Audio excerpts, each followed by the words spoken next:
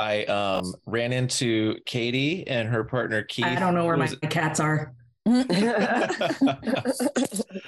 I ran into them last weekend, and they were out hiking, and I was out for a bike ride.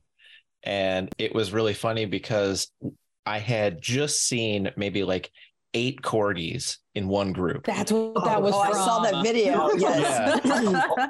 And so like I was losing my mind. I was like in like puppy heaven. I was just like, oh my God, so many great dogs. And so like I'm coming up like kind of over a hill and like around a corner on my bike, and I see this really beautiful husky, and I'm just looking at the dog, and I say something about like the dog. I was like, hey, that's a really pretty dog. And I didn't even pay attention to the people around the dog. And so like Katie and Keith are with the people who had the dog, and they're like, Chris. And I'm just like, oh, hey, like, dog. That's great. And we were just talking 10 minutes before that of whether we would see Chris or not. We're like, he's got to be around here somewhere. We didn't make a bet, though. Would have been a winning one. Yeah. I know. Only bet when you know you're going to win. Yeah. Yeah. If it's a nice day, I'm probably in Forest Park. You've got some questions. You're feeling stressed, man. Put on your GPS and under the dirt something is glistening. Download and listen to Tia, Katie, Chris, and Kirsten. You should go dig Well, It was a beautiful day. welcome back to the Go Dig a Hole podcast. We can introduce Travis when he gets here, but I'll go ahead and introduce myself. I'm Chris Sims, pronouns he, him, one of the co-hosts of the Go Dig a Hole podcast, a CRM archaeologist, and very happy to have my festive friends, previous guests of the podcast for 2022, and my other co-host. Katie, you want to go next? Her connection's a little wonky. Yeah. Can you hear me okay? I just want to make sure I'm not like doing weird like sounds. Oh yeah, you're loud. Okay, perfect. I'm Katie Tipton, she, her, another co-host of Go Dig a Hole, and I'm really excited for Christmas. I'm rocking my Stormy Cromer from Michigan, so I thought I'd bring in the Michigan Midwest experience. Chelsea, how about you? Hey, excuse me. I'm Chelsea. It's actually cold down here in Texas for once, so we're actually sitting in the 20s, which was nice. So I definitely had to break out the flannel as well. It's actually a necessity. Anything below 70 degrees is freezing to me. Anyways, yeah.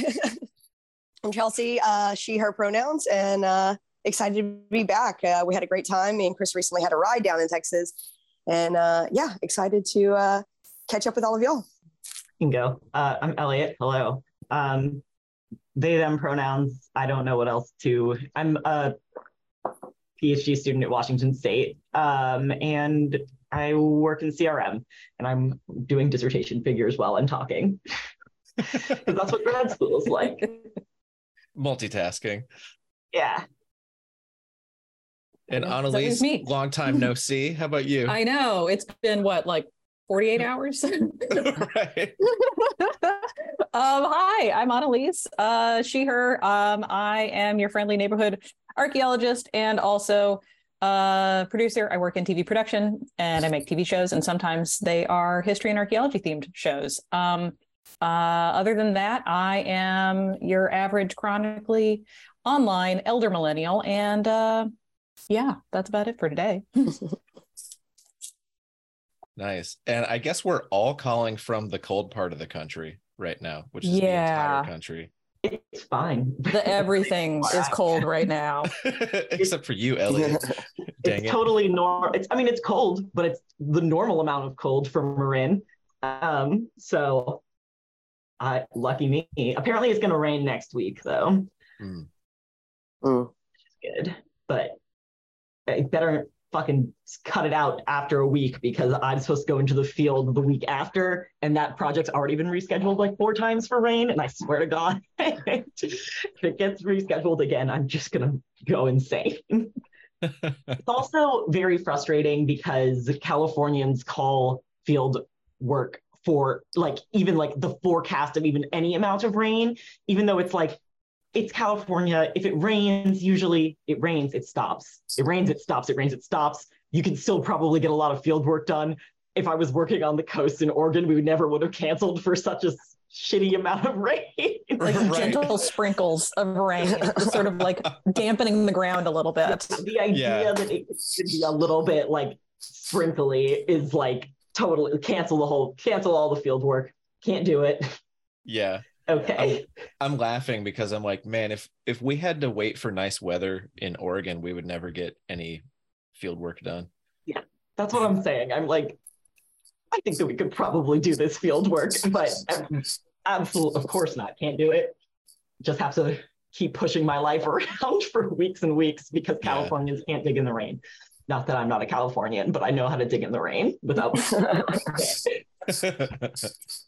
Like I'm a Californian and I have dug in the rain, not in California, but in other countries. And if you just throw on that rain jacket and just keep on going. And you know, screening. Yeah, it's great. Exactly. Yeah. It screens it for you. Here. I'd love to have it wet. I don't even have to set up a hose or anything. Exactly. It's helpful until it's not. And then it's like, okay, now it's like actually, you know, pouring rain. Maybe we should go inside for like 10 minutes and just see what happens. Yeah, it's very silly. Good times in the field. Yeah. Well, any holiday travel, or are y'all kind of hunkering down? No. Vancouver, where I currently am sitting, is in the middle of Snowpocalypse Part 2. Not snowing too bad at the moment, but it's about to turn into more snow and then like ice rain and ice pellets raining from the sky or something. So yeah, we stocked up on essentials, namely like chips and a bunch of cider and beer. And so we're ready to just like hang out for the weekend. Don't need to go anywhere. Nice. Chelsea, how about you? You hanging out in Texas? Yeah, I was supposed to go up to North Texas, but I just decided to stay at my apartment just in case anything kind of went wrong. I'm also working on my thesis, so I just kind of wanted to wrap that up and get all of the data collection done. I do better when quiet and there's less distractions. So I figured it's a perfect time for me. You know, there's not a lot of work going on that last week. So I'm wrapping up some work things this week and then just going to full gun it, doing pretty much round 2 corrections, you know, some critiques that I got back from doing that big, long effort in the late fall or mid fall. And so going to wrap that up and then try to get into statistics and finish up the last 2 chapters, get a draft out to my professor late January. And then that gives me about a month and a half to kind of work on edits, give the committee plenty of time to review. Still aiming for a early March defense. And it'll be nice to kind of work full time and just worry about training once again. So I'm going to stay here. I'm going to do the famous Rafa 500 Festive 500 on Strava. Yes.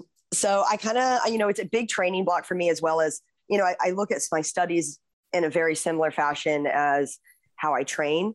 So this in the season is kind of a base one where you're building lots of hours, not necessarily big intensity, but just really doing the hours. So I kind of pair that with my studies as well. And so I basically going to look to ride like Zwift in the morning. I'm going to try to do it like a 1,000K essentially.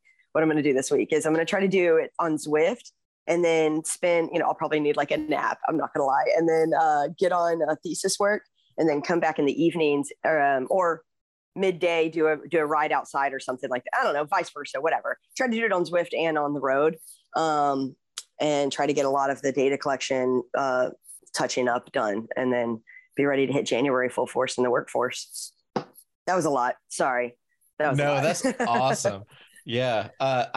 I'm looking at the roads right now. It's so icy in Portland. Like my yard is covered in some kind of combo of like ice and snow, and it's very cold and windy. So I'm hoping the roads calm down and clear up.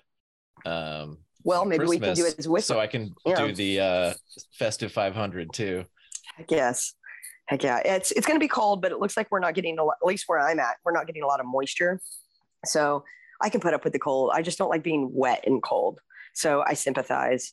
That's what we have here. Nothing but Yeah. wet and cold. It's the And only option. Zwift is great for that. I really love working with Zwift. You don't have to have all the fancy power meters to jump on to just get a workout. It's kind of like playing a video game. So they've made it as simplified as they can. So I definitely, if you have a bike and some kind of indoor device, definitely check out Zwift. That's my little pitch there. I just gave my stationary bike to a friend. I had bought just like a pretty cheap stationary bike a couple of years ago. I broke my hand and I was using it to, keep my training up while I couldn't touch real handlebars. Right. And it was great, but it was taking up a lot of space, and I do mostly outdoor riding. So yeah, as you should. Had to get rid of it. Travis, perfect timing, impeccable timing. And you're looking festive as hell. Do you want to introduce yourself real quick? I feel like you pretty much just did. I'm Travis Corwin, previous and future guest on the show. And I'm the lucky East Coast person on this early morning recording for y'all, but perfect. It's midday. Midday, 11:30 for me. Got a bunch of stuff already done for the day. It is freezing cold here. So I hope my heater that is constantly running outside my window doesn't get picked up. But we're going down to like 10 degrees tonight. No. Yeah, I'm feeling, I feel, what am I trying to say?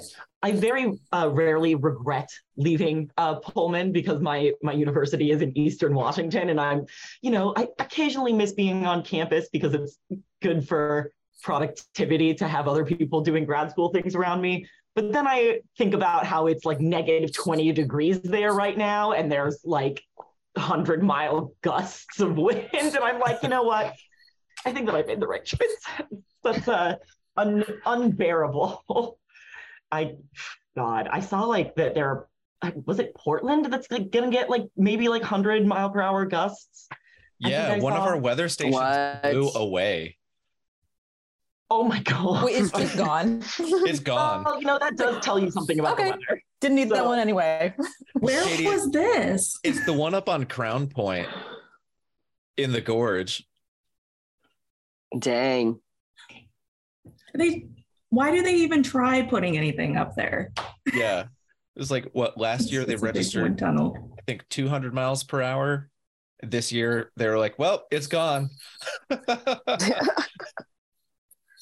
like my dad has this like old person like fishing thing that he says where it's like you can tell the weather, like it's like he's like, this is like an incredible like tool. You can tell the weather if you stick it outside and it's wet, it means it's raining.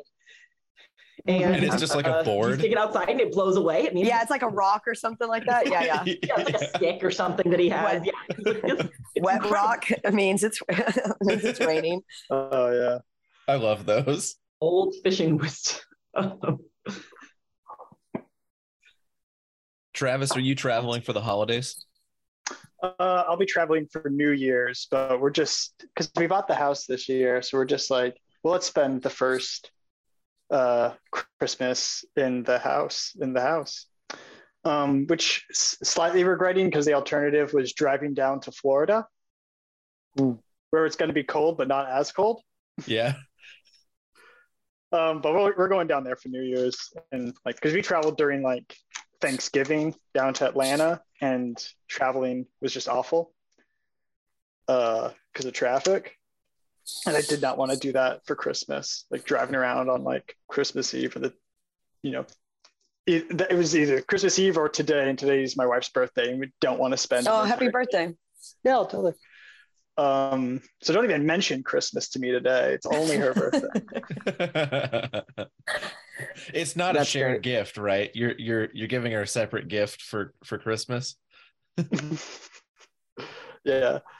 Oh no. Yeah. We always the most expensive gift is always her birthday gift. It's always been like a thing. So like when we first started dating, we also started dating in like December. So like for years it was like Christmas, her birthday, and our anniversary were all the same exact month, and it was just insane. A good month. Yeah. Yeah. Yeah, I'm staying here in Portland for the holidays. My parents and my brother all live in the kind of greater Portland area. So I get to stay home. Pretty excited. Nice. How about you, Tipton? Yeah, I'm trudging north of Seattle to visit family for the holidays. So hoping the roads are clear tomorrow. We're leaving super early, hoping that no one's on the road and we can just get through all the major cities before hitting Lake Stevens. Yeah, safe travels. And then sleeping. Do you have any things that you're looking forward to in 2023? I know, Chelsea, you have, I think, since I know what you're looking forward to, maybe you can kick it off. Cool. I think the first thing I probably need to prioritize would be graduation. I definitely have a strict deadline for that, as we previously talked about, and trying to get that in line. And just kind of, I've got some things I really want to work on my career wise. Like I just kind of really been meditating on being I kind of a Swiss Army knife of as an archaeologist. Being able to have the technical writing. So definitely want to work on my writing, and being a little bit more efficient in that writing is something that I'm looking forward to as far as like an archaeological goal. I would say cycling wise, it's kind of a weird year because I was given this extension into the program. I get to redo all of last year's goals that I feel like I kind of missed out on. So cycling wise, I get to compete collegiately again. Would love to win our conference leaders jersey and points, as well as represent that at a national, win a national title for collegiate, right? Like go out with a bang. That's going to be a doozy though, because last year it was in Augusta, Georgia, and next year it's going to be in Albuquerque. So elevation, climbing, not necessarily my strongest suit. So I know if I can master climbing, I will be that Swiss Army knife in a cyclist. Like I'll kind of have a little bit of everything because I can descend like nobody's business. And I definitely have a sprint on me. So if I can learn how to get my body up a hill fast, that would be great. And I think that would be all advantages to those other goals. So I would like to roll that into doing really well at Tulsa Tough, which is early June. And then there's some collegiate track stuff that I can do to finish out my collegiate career. And then that's over the summer. And then, but I also want to compete in the amateur pros, just because amateur pros, I think, would be a little bit more doable than the pros. And that's kind of where I'm at. I'm not really signed to a team right now. So that's a little bit more adequate for where I'm at. And then I'm like a sweet little baby master. So I'm 35, so I can roll into being in the master. So pretty much I'm going through a national championship year as far as cycling wise. That's going to take a lot of dedication and training. Luckily, I'll be done with this dang masters. That's the master's program, and be moving on to just being able to work my butt off in the field, or, writing reports or whatever, as well as have a little bit more energy into training and really perfecting those skills. So somewhere, women kind of tend to peak biologically in their late 30s into their early 40s. So I'm really looking forward to trying to hit my genetic peak this year, both mentally, spiritually, or, whatever, just your soul. Like, I don't know. I'm just really going into trying to max out all fields this year. That's a lot. Sorry. But yeah, that's kind of what I'm looking through. Oh, and then roll it. So basically I want to win collegiate nationals, masters nationals, amateur pro nationals. I would love to win a mountain bike marathon, or even on the state level. Like, I just want to hit it all this year. So I may not do as many races, but the races that I'm going to do are going to be prima.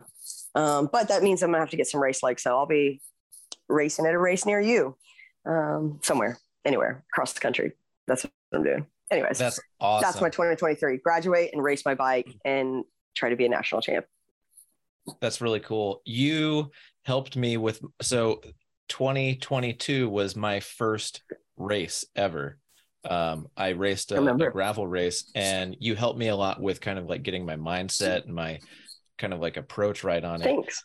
I went from like, I really wanted to train hard going into it so that I could be at least mid pack.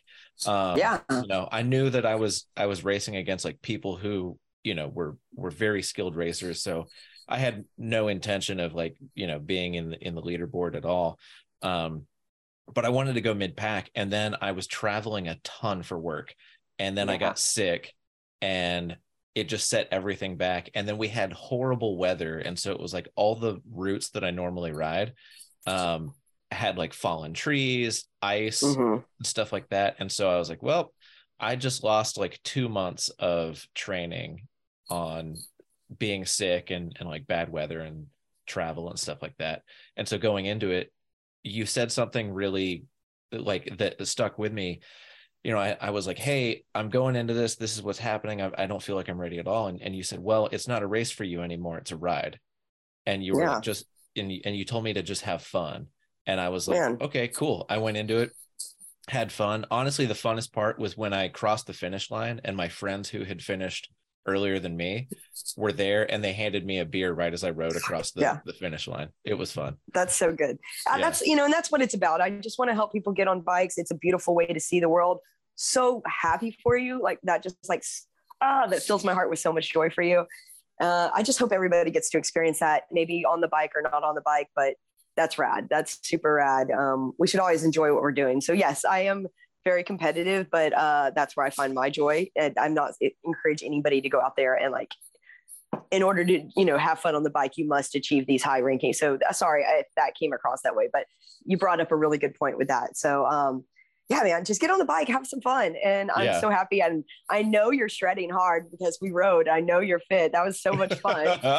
So I'm so looking forward to you, you know, seeing what you got, you know, hitting your genetic peak, like, you know, and a bike's a beautiful way to do that, or academics, whatever. Yeah. Well, I mean, like just talking about like in terms of like mental health outside of competition, like riding a bike has been, it's been like my happy place for most of my life. Oh yeah. But especially during the pandemic, when a lot of the world kind of closed down and my world shrank, like getting on a bike and just riding around with my friends was like, it was a really special time. And it like, it honestly made like my group of friends that I ride with like so much closer, because that was like the best way that we could safely spend many hours together. You know, we just go out and ride and, you know, not really have a goal. And, you know, there's sometimes when I have to switch it up. I'm like, okay, I'm not going to try and like break my personal record on this route. I'm just going to like a couple weeks ago, I went out and rode, and I only wanted to go and follow little rabbit trails and see where they went. I was just curious. I had never ridden these trails before. And I was like, I just want to see where this goes. Maybe it doesn't go anywhere. Maybe it does. And it was like really fun. And then I ended up in the middle of Lewis and Clark College. And I was like, oh, this is where this goes. Okay, cool.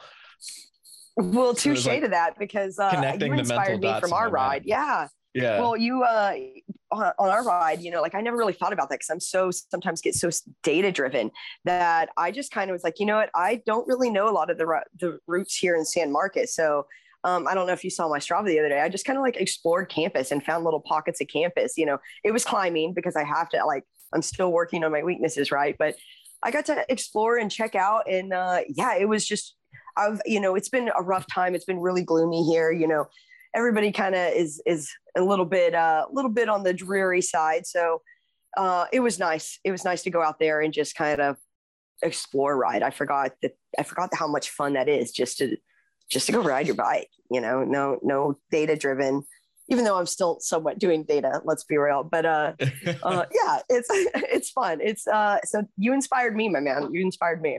I appreciate that. Was fun. Absolutely. Annalise, how about you? What are you looking forward to in 2023? Oh boy. I have no idea.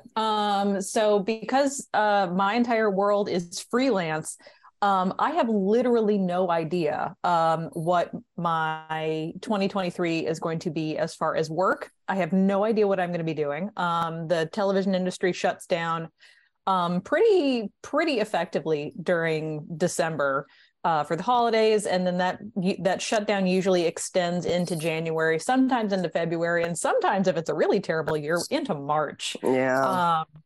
So it's all contract stuff. I mean, sometimes I get an email, next week, basically, people getting ready to start something up ASAP in January, but I won't know till that email hits my inbox.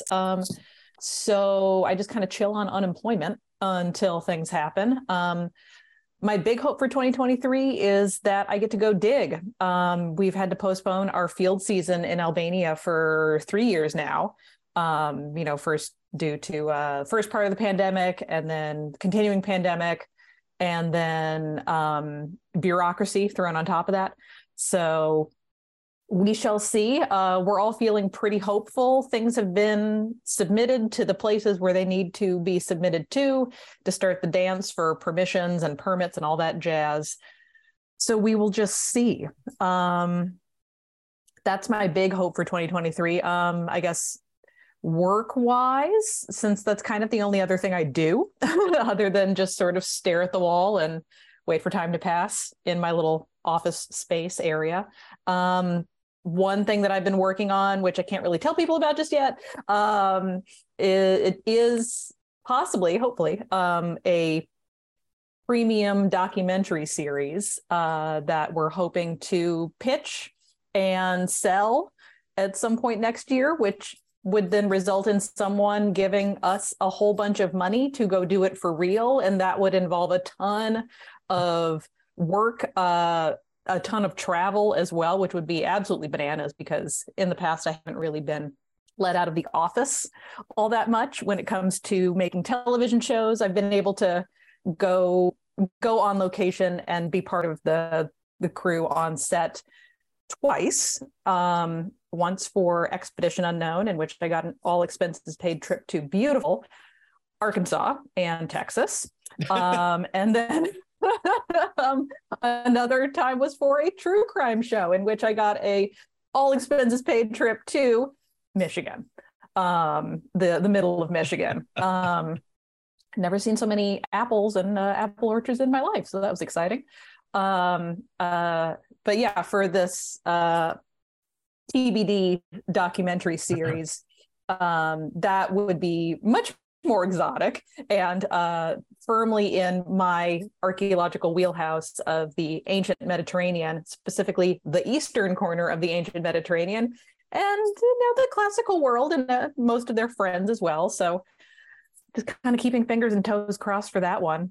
And yeah, other than that, I don't know, trying to think personal goals. Trying to get a better handle on home workouts. I used to be a gym and CrossFit person before everything shut down for the pandemic. Still don't feel super safe going into enclosed spaces with a bunch of strangers breathing heavily. So I've been working out at home ever since, and it's okay. It gets the job done. It keeps the mental health at a reasonable level, but it's not the same. I miss throwing heavy weights around, and the heaviest thing we have in the house is a 45-pound kettlebell. I think it's 45 pounds. You can do a lot with that. Yeah. You can. Yeah. It's just not the same though. Can't throw a barbell on the ground and feel like I'm in the Olympics. You can't bro out at home. Chuck it down and grunt real loud. Yeah. Just, and everyone doing the same thing too. Everyone's just kind of like entered bro mode, and you got the loud music, you got the weights getting run around, like it's good times, and I miss that. So mostly it's just me with AirPods having my own little party in my home. That's kind of it. That's kind of it for me. Nice. Elliot, what are you looking forward to in 2023? Oh God. Theoretically, I'm maybe supposed to be defending my dissertation maybe at the end of the summer of 2023. It's like a whole nightmare because I was supposed to be done at the end of 2023 or maybe early 2024, and then my advisor quit, and her contract ends at the end of August of 2023. So my 2023 is going to be much the same as the end of my 2022, which is that every waking moment that is not my job is dissertation stuff, because I'm desperately trying to finish in time so that I don't have to deal with the headache of switching advisors in the last like 3 months of my dissertation, which I think, it's good. It's been motivating me. I've been certainly getting a lot more done. So I think that's good. I'm excited for like in non-archaeology things, which I don't really do a lot of non-archaeology things. I got a new car that I am excited to camp in. I got a car that I can actually like lay down in the back of, and has all-wheel drive and stuff. So I'm hopefully going to do some road trips and camping. I know that I'm going to be driving up to the SAAs in Portland so that I can take like a nice long detour up the coast. Stop with the tribe that I work with for my dissertation is based in Coos Bay. So I'm going to stop in Coos Bay and talk to some people at the tribe and, slowly make my way up the Oregon coast, because if I have an excuse to go to Portland, I'm going to make it an excuse to do the whole Oregon thing. Plus, I don't have my car in Portland, which was really the impetus for driving, but I'm really excited for that, and various other road trips that I have not planned as much, but I'm sure I will do them. Which is nice, because I've had like this garbage car for the last like year that like couldn't even drive up hills in San Francisco. It was like a huge source of stress, as I live quite close to San Francisco and have to get there often. Like I'm talking like tires squealing, like rubber burning, like if I had to ever stop on a hill and restart from that, like oh my God. And people are idiots. It's like you're in San Francisco. Surely you understand that you should leave some room behind the car in front of you. But no, people get right up on your ass. And I'm like, look, if I like total the front of your car because my car rolls back into it, that's not my fucking fault. And it's like crazy, because it's like just common sense. It's like we're on a 45-degree angle. Do you really think that getting this close to me is a good idea? I just like don't. So I'm really like looking forward to being able to like go into the city without it being like a heart-pounding like experience, which is great, because like there's nothing to do where I live and there's lots to do in the city. So it's nice to be able to like actually go to the city. Basically, I'm looking forward to not feeling trapped in my little bubble. And getting excited about like the mobility that I have now. So if I have any time to do any of those things, because also I have to finish my dissertation. So yeah, we'll see. It sounds like, Annalise, are you going to be in Portland for SAA? When are the SAAs? Since I'm not affiliated with anybody officially, I have to pay like double, triple things for conferences, and I don't think they really let me register officially because I'm not affiliated with anything. Right. But when are they? Sometime in March. Okay. I guess it depends when, because Portland is a breezy 5-hour drive from where I am right now, and we always like seeing people.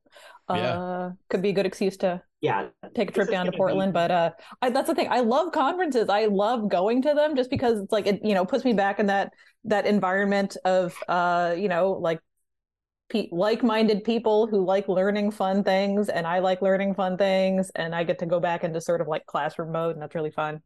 But it's expensive. Yeah, it's very expensive. You could probably do an avocational membership. That's what I did last year when I was kind of like working kind of outside of archaeology. I was like a land surveyor briefly. Though I think by the time I went to the SA, I was back in archaeology, so I just kind of scammed them. But just do avocational. It's like dirt cheap. I also just believe that like every field tech should just be able to do avocational.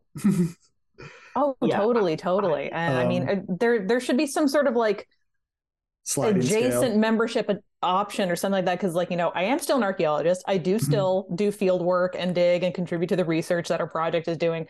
I'm just not affiliated with a university or, like environmental firm or any CRM, anything like that. Like, I'm still here though. So can we get another category? Yeah. Yeah. It's like, I'm contacting people at, universities all the time for work anyway. So it's like, I would know so many people at the conferences, mostly from emails. Yeah. But yeah, it'd be cool. Yeah, that's what I'm really excited for the SAAs this year, because since it's in the Pacific Northwest, it's like the chances of people that I actually know coming are much higher than they normally would be. So I'm looking forward to like actually getting to, hang out with like more than like the 2 people like that I was able to get to come, because like most of my friends have given up on the SAAs if they have not dropped out of archaeology entirely. So trying to get people to like go, which I respect not going, but also please come hang out with me.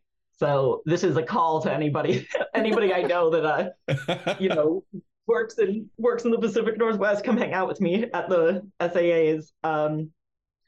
Because yeah, that's like, I mean, the SAAs is garbage, but most of my favorite people are archaeologists, and they all live all over the country. So I enjoy the SAAs. It's like if I could talk about archaeology 9 times, like 90% of the time, I would. So it's like great being in like a situation where everybody also wants to talk about archaeology with me, especially since it's like at a conference. So everybody is like extra motivated to be talking about archaeology. It's literally what you are there to do, all I want to talk about archaeology. Yeah. So yeah, I'm looking forward to the SAAs also, I guess, next year. I'll be there. I think my company's paid me to go, so I'll probably be able to pay for the hotel. So I won't stay in your spare bedroom or couch, Chris. I'm sorry. That's what I want to do. Chelsea, that means it's up for you. Oh, it looks like Chelsea dropped. Oh my god. She was just like, nope.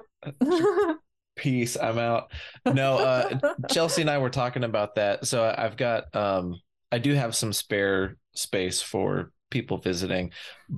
For the SAA though, like living here in Portland where the conference is going to be is funny, because I've always had to travel, and it's always been very cost prohibitive. And I've been lucky for like my department when I was in grad school, or my company, to pay for it, but it was always when it was like within a certain like reasonable cost range. And so it meant like going to St. Louis, Missouri, or Austin, Texas, and they were great. And then I also went to the one in Vancouver, and when I lived here in Portland. So I'm happy that it's back in the Pacific Northwest.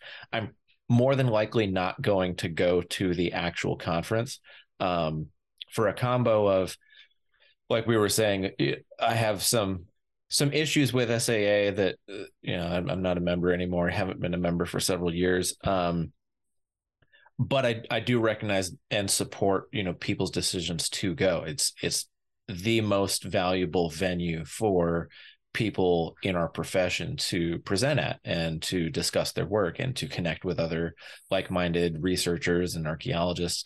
But also, really one of the other big reasons is in my day-to-day job, I have to go to a ton of conferences. So like I've been traveling almost every other week since June, and I'm very tired, and thinking about going to another conference makes me very tired. And if I can just hang out with all the archaeologist friends who are in the city where I live, and not have the fatigue of yet another conference, because every other conference that I have to go to is also in March and April. And so it's like, I'm going to be like really threading the needle for, like trade show after conference, after trade show, after conference, after like trying to wedge client visits in all of that.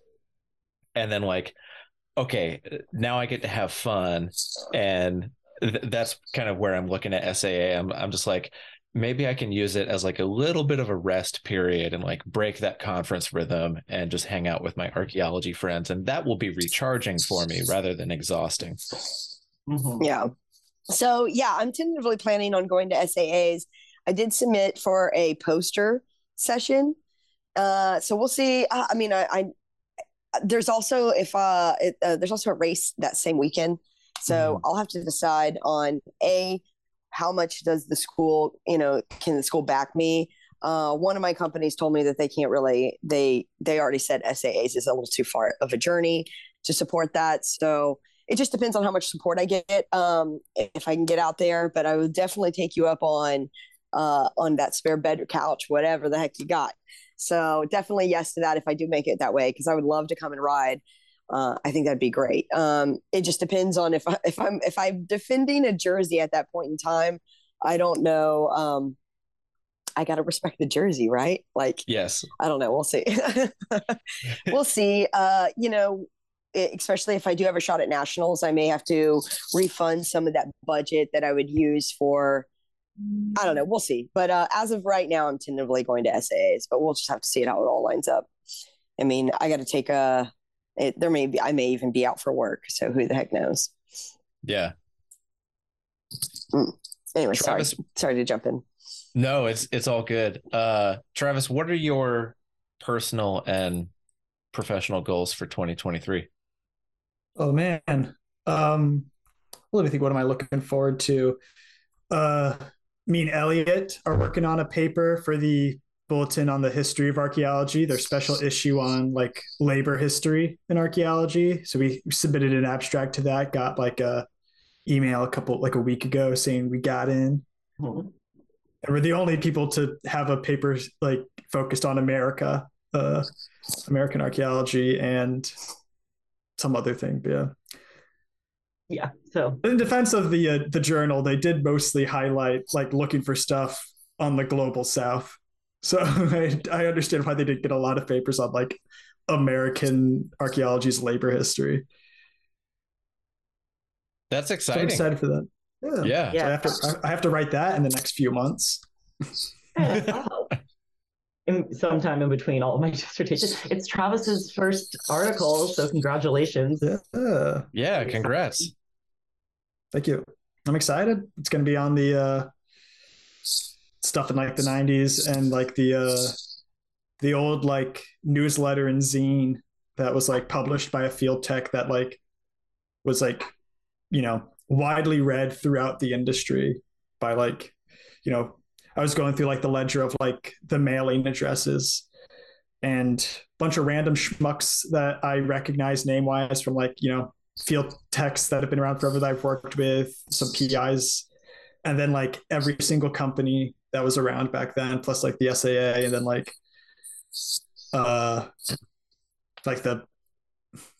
one of the museums in DC were all like subscribed to like this like zine getting written by like some like field tech who that's amazing. She just had like this crazy like influence on archaeology and the industry back then.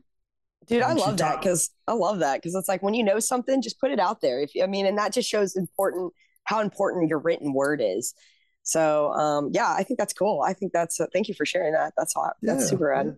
And she wrote like a lot about in that newsletter / zine. It's kind of both. A lot about like labor issues, helped like organize like surveys around like pay and like healthcare, like benefits you're getting from your company. Kind of bumped the union that was formed back in the 90s. And then it was also just writing general like musings on like post-processual archaeology at the time. So, contemporaneous when it was really just becoming like more and more of a thing. But thinking a lot about that kind of stuff. And, eventually her stuff becomes like foundational texts of like the anarchist archaeology movement in like the United States. That's cool. I'm really looking forward to reading that. And also, hopefully you'll come back on the pod and talk about it. Just a teaser for, the article and eventually probably talking about it on the pod. That's Yeah. cool. Yeah. That zine, I remembered some of my coworkers at what job was that? It was one of my first jobs in CRM. One of my coworkers was this older guy who had, gone through a lot of the pipelines that were, a big source of employment in the early 90s, but also one of the catalysts for unionizing in archaeology. You started in Louisville, Kentucky, right? I did, yeah. I know some of the people that are in that area around that time. I wonder we might know some of the same people. We'll have to talk about it offline because we probably shouldn't share their names, but yeah, it was just funny like seeing that zine on the walls of their office, and I was like, oh, this is neat. And they would talk to me about that. I got it. Who this is. Yeah. You should just message me the name. Okay. So I know. Because if it's the person I'm thinking of, I'm a little surprised. But I also know that person was subscribed to the zine because I saw their name in the ledger. But Louisville, like they had, I'm pretty sure there was like an actual not maybe a strike that happened at like the casino being built around there. Yeah. I forget what that, like a Caesars Casino or something. There was like a big archaeology project going on there for that. Yeah, it was Caesars. They had a casino across the river in Indiana that had it had this massive data recovery project, and then it had this massive archaeological monitoring project, but it was so big that it had basically everybody in that region at that time had some chunk of work on this project. And so everybody would be like, oh man, you were on Caesars. And so they would just talk about that project. But it was one of those things, it was similar to like Ruby Pipeline was another big one that like, I feel like everybody is probably 1 or 2 degrees separated from somebody who worked on Caesars or Ruby. And it was one of those projects where it was so big and so complicated that if you were in a management position and you messed it up, oh yeah, that's I know that person too. Yeah, not the biggest fan of that person, if I'm being honest. Same. No, the one I mentioned is a big fan. I'm a big friend of his, and I love him to death. No, but it was one of those things where like if you were in a management position on Ruby or Caesars and you messed up, or you were, kind of thrown under the bus because a lot of stuff went wrong on these projects. And they were just really big, moving really fast, and you had multiple companies working on them. It would ruin your career. And so there were people who worked on these projects who, like they ended up on the wrong end of some kind of part of the project, and they just, it burned them out, or they got thrown under the bus, and they were like, you know what, I'm out, I'm going to do something else.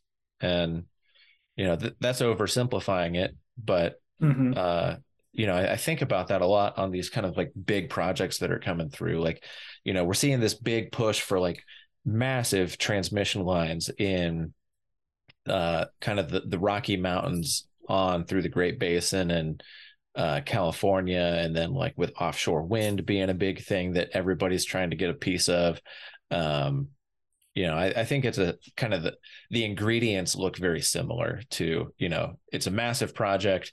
There's a lot of complicated regulatory framework to work in, and you have a lot of companies working on it too. And so it's kind of like huge geography, a lot of companies, complicated rules to play by. It's a tricky project. There's a lot of transmission line work going on right now because that's the company I work for mostly just does transmission lines, and it's overwhelming the amount of work we have. And we're also starting to get some like offshore wind here on the East Coast too. Yeah. Hey, interesting. Sorry, the dogs are wrestling right now. Hey, stop. Hey, leave it. I'm muted, but I said tell the dog to say hi, and I love them. It's very important. They do The this most important like, part of this whole podcast. Seriously.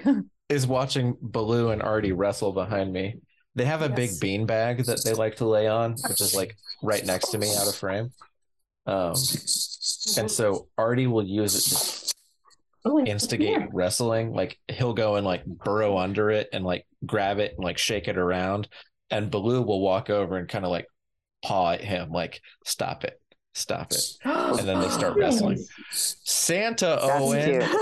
Came over to get attention. Oh my god. Owen. Yeah. Just a baby. Now it's a festive podcast. Yeah.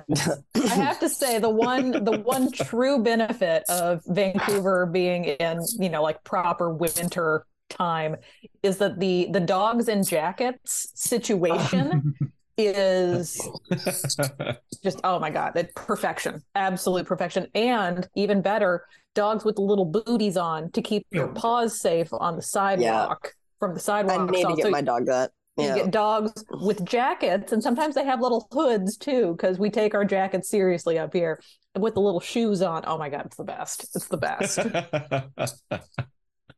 Oh man. Like we'll be driving and I'm just pointing out the window like dog in a jacket across the street. There's one. Yeah. Yep. Artie gets cold easily, so he wears a lot of clothes, and both of the dogs also have boots. Really good. What I actually want to know, and I'm mad that I haven't seen, but I hope that means it's because these sweet dogs are indoors being warm and comfortable, is that there is a small population of long-haired weenie dogs that live here. I think they've all clearly come from the same breeder because they're all blonde.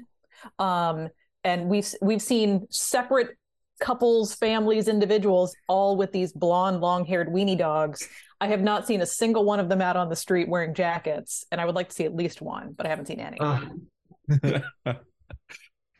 I gotta see this. It's like a weenie dog in a jacket in the snow. A long-haired blonde dog in a jacket. Chris, I sent your story of so do you know who Ellen Noble is?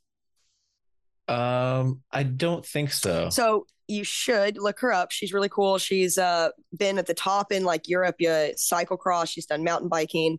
She had to retire due to some health issues concerning an autoimmune disease, and she's very open about that and talking about self-awareness and body image. She's just a really, really cool gal. She's now taking on a persona as like an announcer, so definitely look up Ellen Noble. But anyways, I'm friends with her. She has this thing about those corgi dogs. Yeah. So I sent that video of all of your corgis to her, and she was just like, oh my god. Anyways, it was really cute. So anyways, I just wanted to share that. I found her. Dogs, I'm following her now on Instagram. Yes. That's so funny. So the long-haired corgi was named Phil, and he came over and he wanted to say hi. And what was funny is it was perfect timing because there's this picnic table on the route that we normally ride in Forest Park. And the one that you have your tattoo on? Yep, it's that picnic table. Yep. And so I have this picnic table tattooed on my calf because it's the spot where everybody who rides in Forest Park stops to have a snack break. And like there's a bunch of it's iconic routes. Yeah, and it's kind of like the jumping off point. Like it's where you choose your next adventure, and there's a lot of paths to go from that picnic table. And so you'll end up rendezvousing with friends, or you can even be on like a totally independent ride and just bump into people there. So it's like it's a special table. But I was out on a ride last weekend. It was the one that Katie and I were talking about earlier. We ran into each other not far from there. Yeah. I had stopped for a snack break at the picnic table, had a delicious biscuit with an egg and some fried bologna on it. And this pack of 8 corgis comes around the corner, and we're like, oh my God. So we said hi to the corgis, but it was perfect timing because the bikes were just resting against the picnic table. And the people who were wrangling these corgis said that it was perfect timing because they had never been able to get their dogs near a bike before, and their dogs that's were cool. scared of bikes. Elliot, similar to how Owen hates bikes. And so like all of them were very like timid about approaching the bikes. And so like we just kind of took steps away from our bikes and we were like, hey, let them sniff the bikes. It's cool. And so like Fluffy Phil was over there like sniffing my bike, and he jumped over and wanted some pets and stuff. Anyway, that's a really long story about corgis, but I was very happy to pet these corgis. It was the highlight of my ride. As it should be. As it should be. Yeah. Is that he doesn't recognize he doesn't recognize stationary bikes, like a bike that's not moving and doesn't have a person on it, as the same thing as a bike that is moving and has a person on it. So the desensitizing by being like, oh, look, come smell this bike, doesn't do anything because he's not scared of whatever that thing is. Well, that's not a bike. There's nobody on that. He's so like, oh my God, this is so funny. Now I'm telling stories about my dog and I apologize, but at the dog park the other day, some kid like biked up because he was like meeting his dad at the dog park. And so Owen's going crazy, he could jump over the fence if he wanted. He's just too stupid to realize that if he just put some forward momentum, he would go over the fence. But instead he just was like straight vertical, like straight up above the fence. And so he's like losing his mind at this kid. And the kid's like, just leans his bike up against something and then comes into the dog park. And we were like leaving anyway. So as I'm like walking out, Owen is still looking around for the bike, not recognizing that it's sitting right there. And he's like frantically looking around for it because like once he sees a bike, he has to know where it is. Doesn't recognize it. Didn't totally like looking around for it. No recognition now that there's no child on it and it's not moving. It's like a totally different thing. He remembers that it was there. He's like, I just saw it. I'm looking around for it. Well, this is like when I'm out in country roads, you're always going to have country dogs out there. I don't do dog sprints anymore, even though my ego wants me to out sprint these dogs. I just find it safer for me and the dogs if I just stop what I'm doing when I'm riding and just be like, hey, they may calm down, but they just end up walking away. It's the chase. So yeah, I don't want them following me, getting hurt by another car. Like I just end up stopping. I don't even really squirt water at them anymore. So it takes 3 seconds. If I'm in an interval, fuck it. It's much better for me to make sure the dog and I'm safe, because I've had friends go down by, dogs taking out front wheels, man. It's crazy. Yeah. I don't know what it is. I guess it's the hunter in them, but yeah. Anyways, sorry, bike relation, but yes, dogs love bikes, or they don't love bikes. Yeah. I'm pretty lucky about this new dog. All my dogs I've been able to go mountain biking with. This one's a little bit more athletic, just more capable of doing the longer distance. So we're starting to work on that. She kind of gets ahead of me when we're not going fast, and she like stops, or I'm gonna run her over on accident one of these days if she's not worried, if she doesn't work out. But I think if I keep a strong pace where she's kind of following me, but I'm like cautious of not going too fast. She's a great mountain bike dog. I mean, she's got that healer in her. So she's a runner. She's a herder. Yeah. That's awesome. There's a course in one of the parks near my house. It's like this big wide open field, and there's a cyclocross course that has these really snaky trails, and there's a ton of trails in there. And so you can really practice your cornering and your balance and stuff on these trails. But it's great for taking the dogs, because Baloo, being more of a herding dog, will stay right next to my back wheel. And so like, as I'm going, he's staying like a half wheel behind me. And Artie, being this wild dingus hound dog, just runs this wide orbit around me the whole time. And so like I'll ride for maybe 15 minutes and wear the hell out of both of them. So with my other two small dogs, Topaz he's just not an athletic boy. He's a lover. Not a sporty guy. So he's into it. Like average Fred, when you're out cycling, you go hard the first 10 minutes, then you run out of steam where you ain't got nothing left the rest of the ride. So I got to be cautious when I take my Topaz out. Leah's into it, man. She's down for the ride. She's a little athletic, and she's runner. I guess that's more of that rat terrier in her. But I'm realizing they're both kind of getting of age. So it'll be nice to take this one out, because this one needs the needs to burn the energy. Woo! She's a wild Yes. Man, I need to get a Yeah. cyclocross or a gravel bike because it's just Yes, road you biking do. just not that fun. I'm not having that much fun road biking in like North Carolina, and I'm like 10, It's 15 just minutes nice away to from like change it up. yeah, really. I'm Yeah. like 10, 15 minutes away from really good like gravel biking areas of like where I'm at. So, Absolutely. but you said something about country dogs, and I have a very crazy story of getting Okay, chased let's hear by a collection of animals recently doing some like architecture like resource shit, like really? survey. Yeah, we were finishing up like archaeological survey, and it was raining one morning, and I was like, all right, the three of us, let's all get into like the truck and we'll just like go spend the morning just finishing up these architectural stuff that we got to do. Yeah. First in the morning, we see this cow standing right on the side of the road, just like dangerously close to the car. But it means no harm.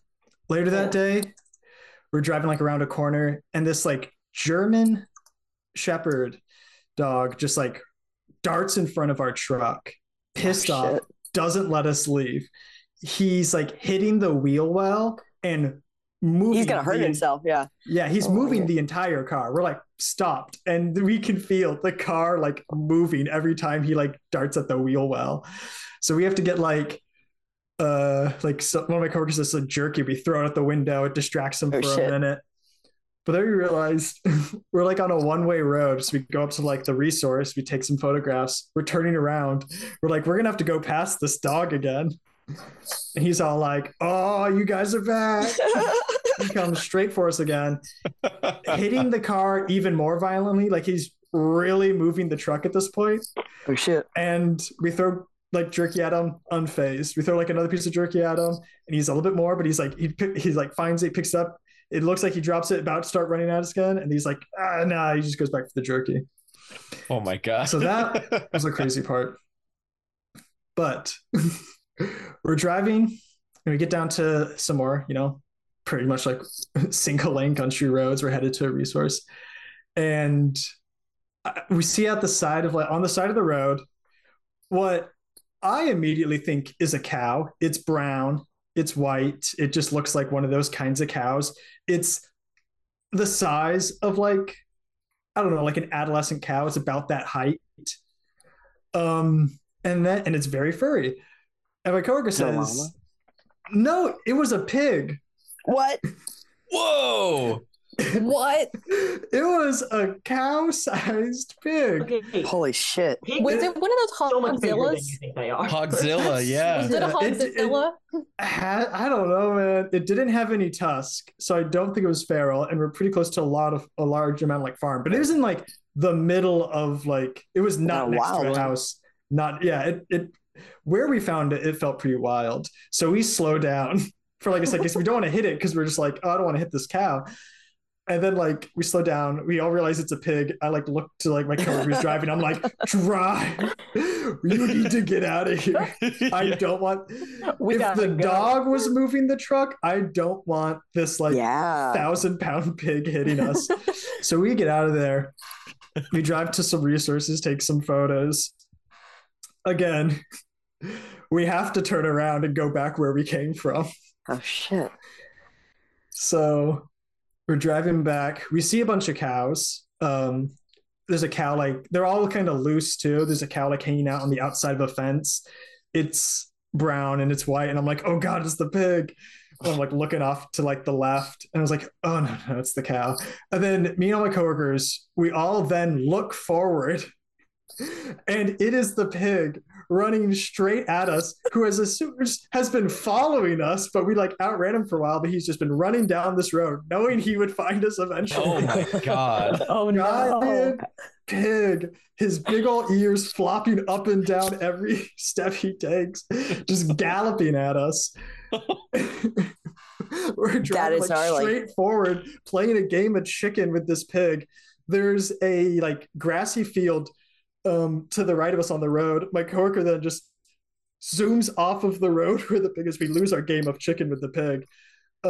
Just driving across the grassy field, and then pops back into the road, trying to make sure we don't hit like the Right. like the drainage ditch. And that was the only way we could get past this thing. Because if we stayed, Wow. Was it like angry or was it like friends? I mean, oh no, I wasn't gonna find out if that was something we encountered like in the field, not driving around, like just like doing like shovel tasks. My ass would get out and be like, a hug. That thing could have killed I know us. so many friends that have literally hugged or like touched deer out in the wild that it's now like, some of them have been, yeah, dude, like what? I want a Cinderella so hard out in the fucking woods. That'd be so hard. That would be like the best day ever. Yeah. Oh, but Yeah, talking about the like Cinderella, like Snow White, like forest critters friend thing. I was sitting on my screen one time. This was in Kentucky. It was on Fort Knox, where like it's 110,000 acres, and they do allow hunters to go in there, but the animals there are just really not that accustomed to seeing people. And so I guess it didn't know to be afraid of people. And so I had been surveying and got to the end of my transect. And so like I've got my shovel and my screen, I park my screen down, I sit on my screen and I'm catching up on my notes, and I've got like my head down. And this was back when we were using like paper on clipboards, and we had like, the folding clipboard thing, all your paperwork goes in there. And so I'm like writing on my clipboard, and I look up because I heard like rustling of leaves, and there's a deer just walking to me. And I was like, I just sat there and held as still as I could, like watching this deer walk to me. And I was like, oh, it's just going to keep walking. Okay. That's okay. cool. And then it got like right up, like close to me. And I just kind of like slowly reached out, like touched the side of its face, and it like raised its head back and kind of like pranced back a sec, like, oh my God, this thing touched me. And then I was like, okay, I want to get up. I want to get out of here. And so like, I kind of like, yeah, because like the deer, they can be kind of violent, but yeah, go ahead. Exactly. And that was what was going through my head. I was like, if this thing is scared, it could hurt me. And so I just like kind of like slowly raised my hands up and like stood up off of my screen, and then picked up my screen and my shovel and kind of raised it up big, and it just ran away. I didn't like, harass it or anything, but I was like, yeah, you're scared. I don't want you to charge me. You're getting out of here. That's cool. I have pet cows in the field, but I have not pet deer. Big baby cows come say hello sometimes. I've been able to pet some of the goats that would come up to us in Albania, our first dig site. It's in this like tiny little village up in the mountains. It's literally just like us and the grandmas, and then like the old dudes who are out with their like goats and sheep. It's very rural. It's very delightful. But the main herd of both sheep and goats, because the goats act as bodyguards for the sheep, so the sheep don't just like fall off the mountain, because they will, and they do. So they have the goats to kind of like mind them as they go, which meant there were all these adorable goats and sheep. And that when the first time we were there, it was in the summer, or the first time I was there, there were babies, and so it was like, obviously we need to pet these goats. And I did find a couple that were friendly and were chill with being pet, and so I pet them. Oh, I love goats. Otherwise, it's very skittish mountain dogs. It's like not even country dogs at this point. It's mountain dogs. So it's that next step up of do not engage. Even though like they look really cute, because it's like, oh, puppy. Wait, no, this is a mountain dog. Do not pet the puppy. The puppy does not want to be pet. It doesn't know. It just doesn't know what it's missing. Seriously, like I'm confident that if I was the one to pet the dog, it would be. It's like, no, these dogs are not interested in being pet. They want you to stay away from the property, ideally as far away as possible. And but also give them snacks. I've had that experience with encountering piglets in the woods. Like wild piglets? Yes. Oh no. I mean, this was on like oh no. Yeah, this was like on a day hike, just like with my wife in Florida one time. We just see like two little piglets run by, and it's like, oh, and then it's like, oh no, mom's around. And then we're like running back the way we came, as a common occurrence in my stories today. And we see these giant like pig tracks, and we're like, she's been stalking us. Oh no. So we just run back to the car and get out of there. But yeah, it was an interesting experience of adorable to completely horrified in 1 second. Mm-hmm. We do actually have an adorable wildlife situation in my neighborhood in Vancouver, which is that there is a population of feral bunnies. So not rabbits, bunnies. And it when they all come out, it's like, you know, the entire lawn is filled with just pets, just adorable bunnies. And of course, being a longtime bunny owner, it's just like, I wish to pet the bunny. And they won't let me pet them, and it's very upsetting because they come and sniff for snacks, but as soon as they think it's like, oh, there's no snacks here, they like hop 2 hops away, so they're just out of reach. We had a herd of feral peacocks in my neighborhood growing up in Central Florida. We have that in Southern California too. There are a couple of the peacock neighborhoods, and oh boy. They're terrible for traffic, but they're wonderful. It's such yeah. They're right by like my orthodontist's office. So like me and my wife both have like these shared memories of having to go to the orthodontist. Like fight your way through the peacocks. Fight our way through the peacocks. Oh my God. They're peacocks vicious. Are evil. There were like deep traffic jams on campus where I went to undergrad, because I like the campus was like in the woods, and there was wild turkeys and peacocks, and they are both, first of all, wild peacocks scream. Yes. The screams they make are, it's like, the first time that I was ever camping somewhere with wild peacocks, I thought something was being murdered out of the woods. Because they were like, yeah, there will be peacock noises, but nobody warned me that the peacocks sounded like murder victims. They scream. Possible murderers. Yeah. Nobody warned me. There's just you might hear peacocks. Excuse me. You need to give me some context, because I'm expecting a bird noise. Yep. Fond memories of navigating in and around peacocks to like get to a friend's house up in the hills and stuff like that. Because there's two main neighborhoods in like northeastern LA that have peacock populations, and they're very pretty to look at, but oh my God, are they dumb, and oh my God, are they mean. Mm-hmm. We have like a permanent population of Canadian geese around Raleigh. You're welcome. All these damn northerners always coming to Raleigh, North Carolina. But that gets pretty ridiculous at times of year, where we just get like 50 geese just chilling in the road. They're creepy snake necks. Yeah, and they're so mean. Like you can't get near them. Bastards. Yeah, we definitely it was the wild turkeys that were the worst on campus, though, because they would like cause traffic jams, because they would block the like road, so you couldn't like, and they wouldn't like flinch if you started getting your car closer to them. You could like drive up to them and like touch them bump them with your car, and they wouldn't react.